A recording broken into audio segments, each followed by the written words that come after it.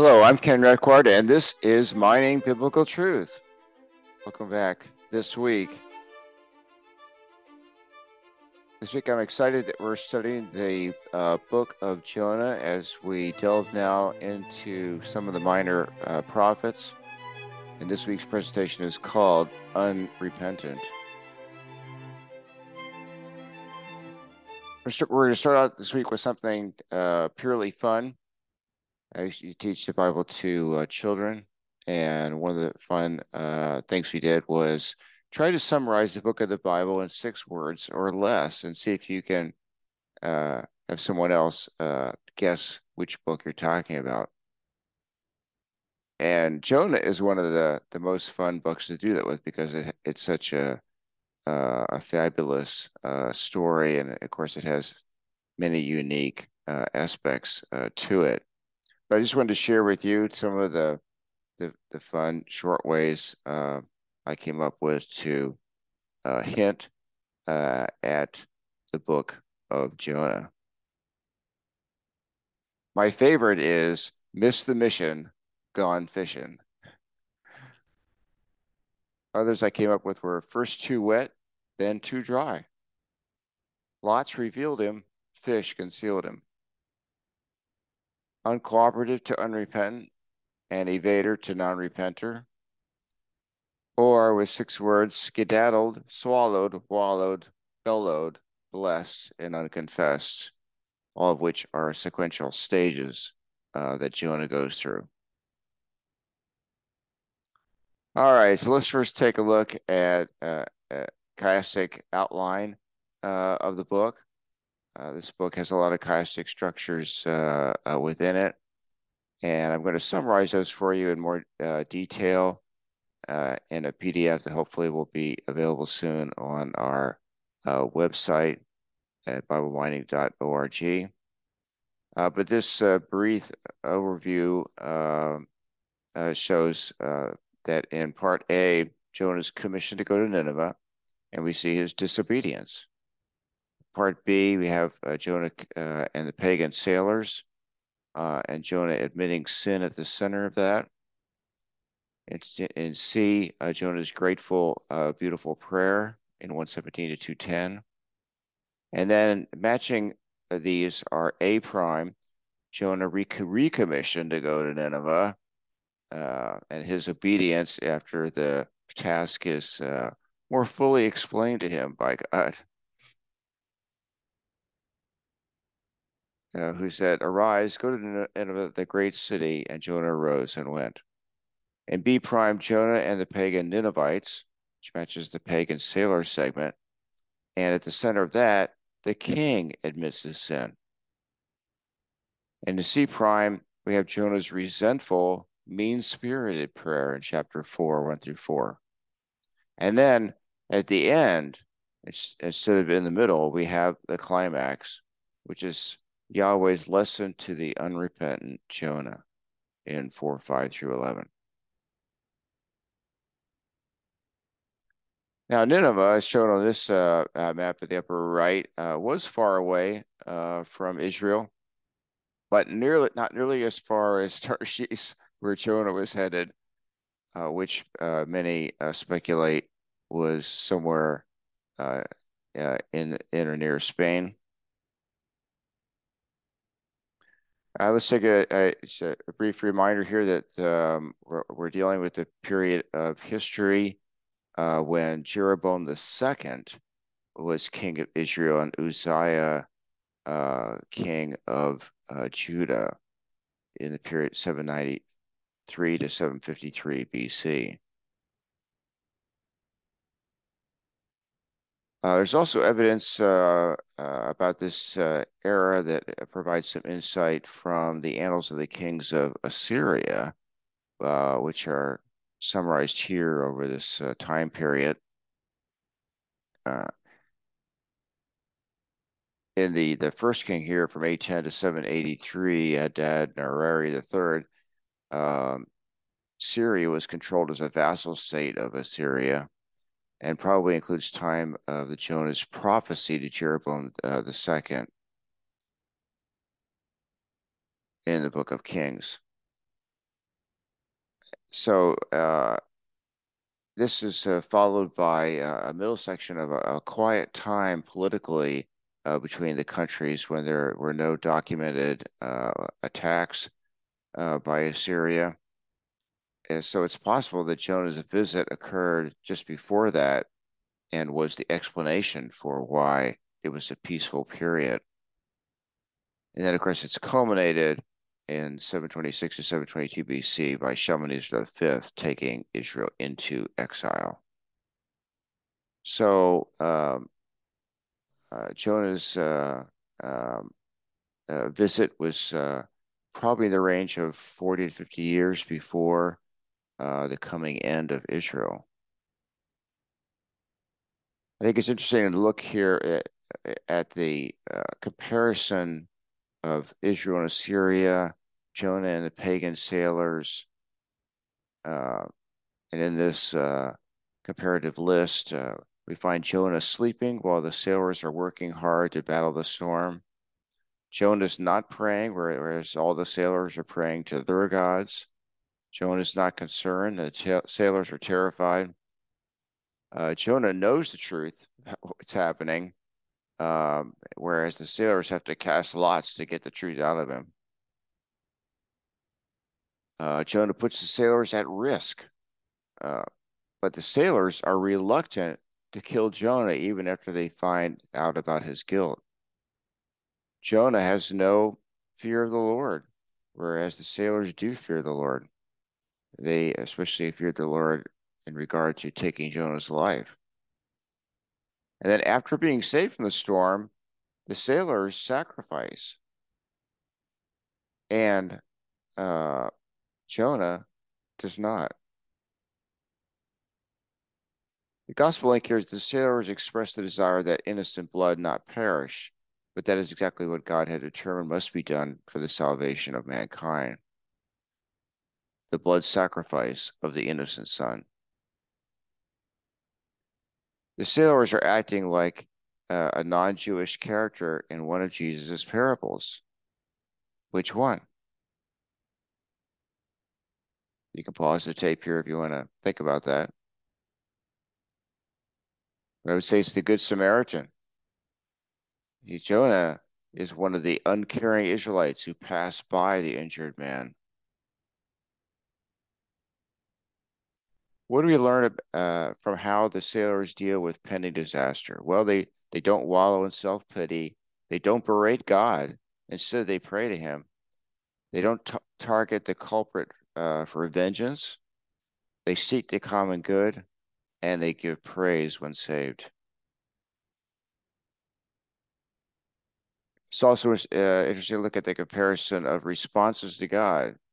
We have a lot of obedience on the left, in the fact that the weather, the sea, all the sailors, the fish, the king, all the Ninevites, the vine, the worm, and the east wind all obey the Lord. But on the other side, we have Jonah, the chosen man of God. So who does God choose to share his mercy? He chooses the servant who needs the most mercy. Culturally prejudiced, self-righteous, uncaring, with wrong motives, and a bad attitude.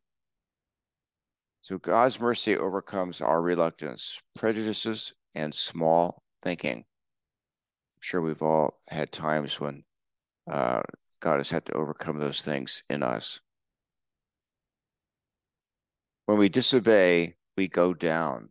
The Hebrew word yarad, like Jonah, who went down to the shore, down into the bowels of the ship twice, down into the watery depths, down into the bowels of the fish.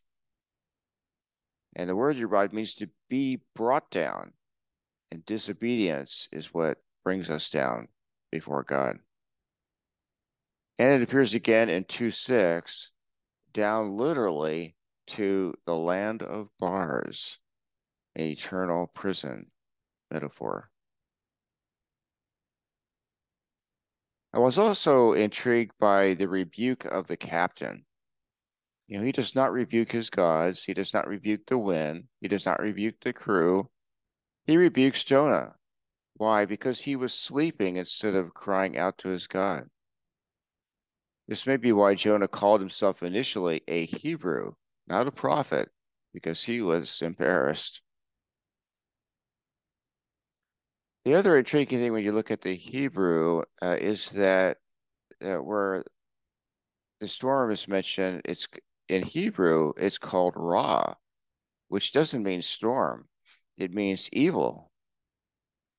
The storm was so severe that they deemed it to be of supernatural origin.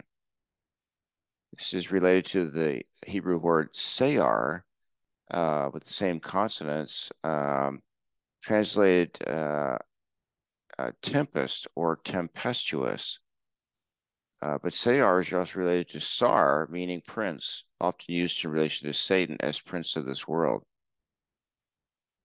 The word Ra appears again in chapter 4, verse 6. God appoints a plant to save Jonah from Ra, not from the heat or the sun, but from evil. Translated, discomfort. But what if it implies to save him from the evil of being angry without just cause? And why is it noted that Jonah went east of the city? So he presumably entered, since he came from the west, he presumably entered from the west, crossed the city, and then left to the east side. But I believe every detail is in the Bible for a reason.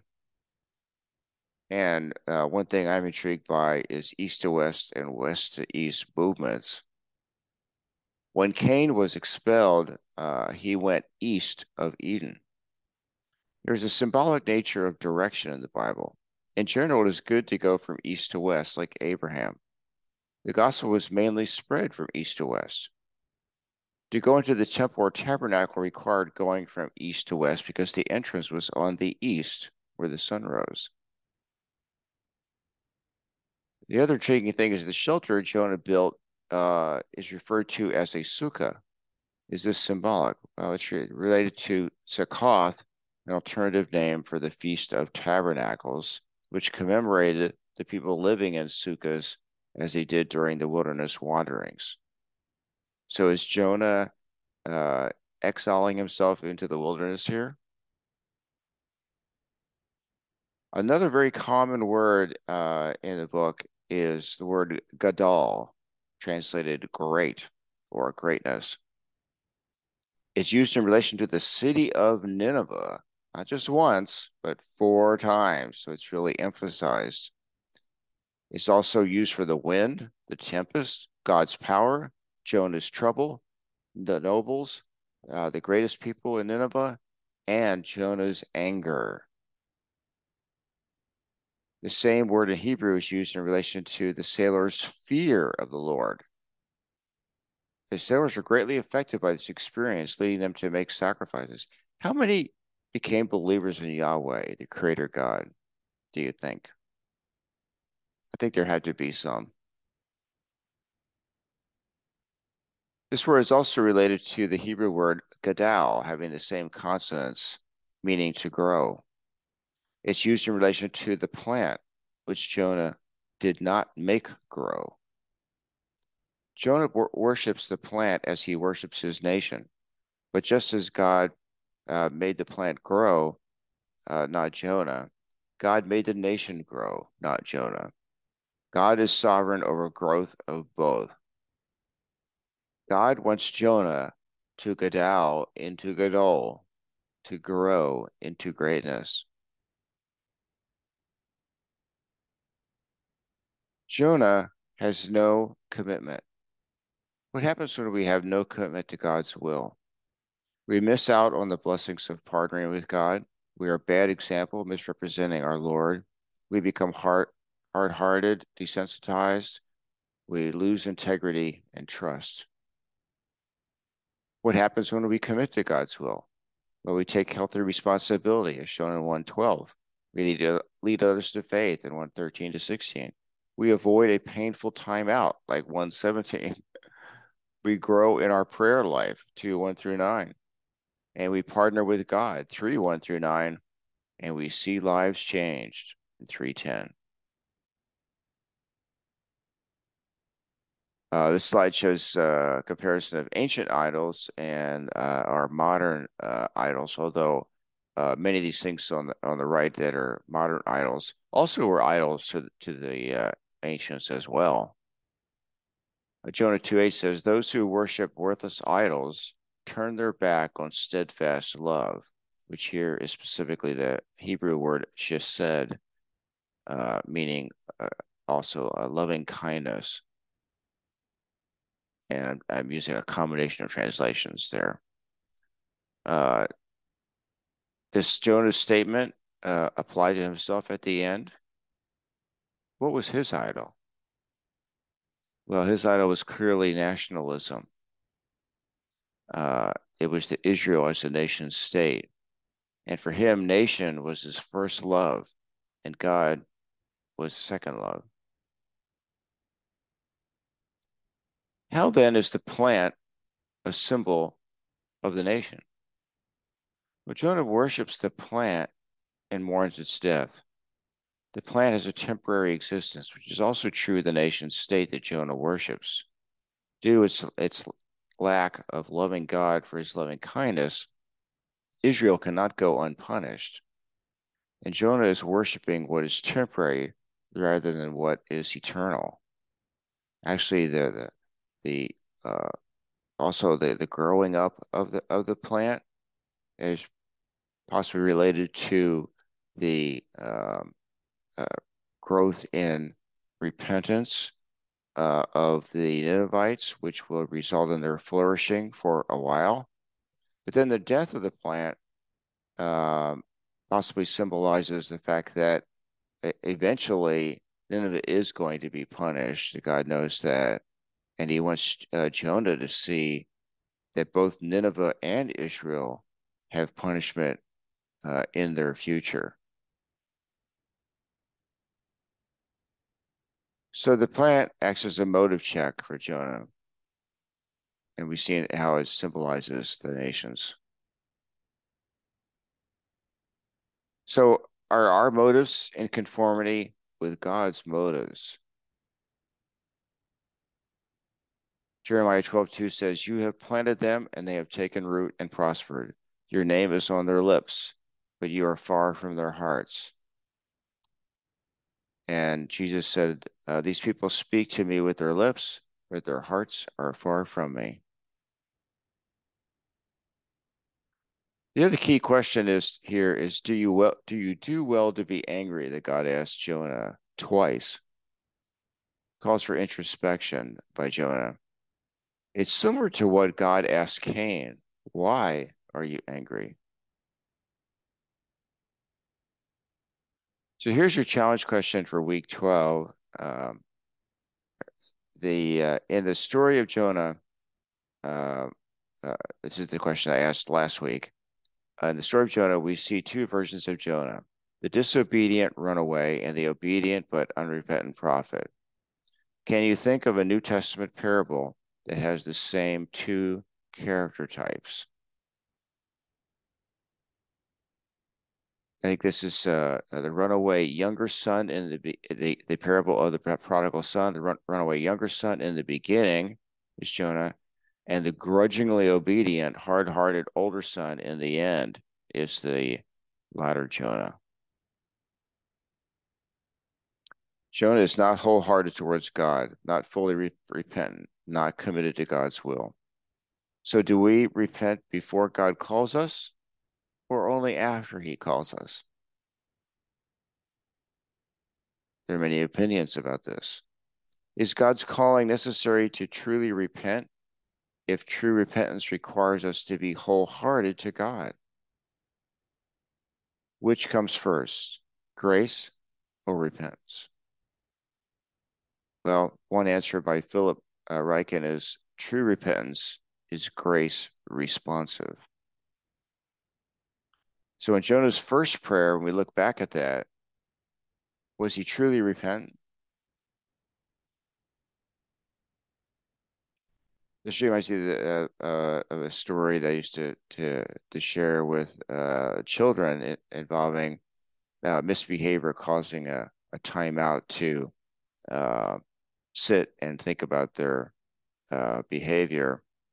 And during that timeout, the father's in the other room, and he yells out to his son, "Are you still sitting? In other words, are you obeying?" And the son replies, "I'm sitting on the outside, but I'm standing on the inside." This reminds me of Jonah because he obeys physically, but not with his heart. On the inside, he still doesn't want the Ninevites to be spared. So are we obeying on the outside, but not on the inside? Not wholeheartedly? Having received loving kindness, just said, to what degree are we sharing it? Ultimately, Jonah should not be remembered for the great fish, but rather for a great God of mercy and patience. Psalm 32:1-2 says, "How joyful is the one whose transgression is forgiven, whose sin is covered. How joyful is the man the Lord does not charge with sin, and in whose spirit is no deceit." Let's go to the Lord in prayer. Dear Lord, thank you for the example of Jonah.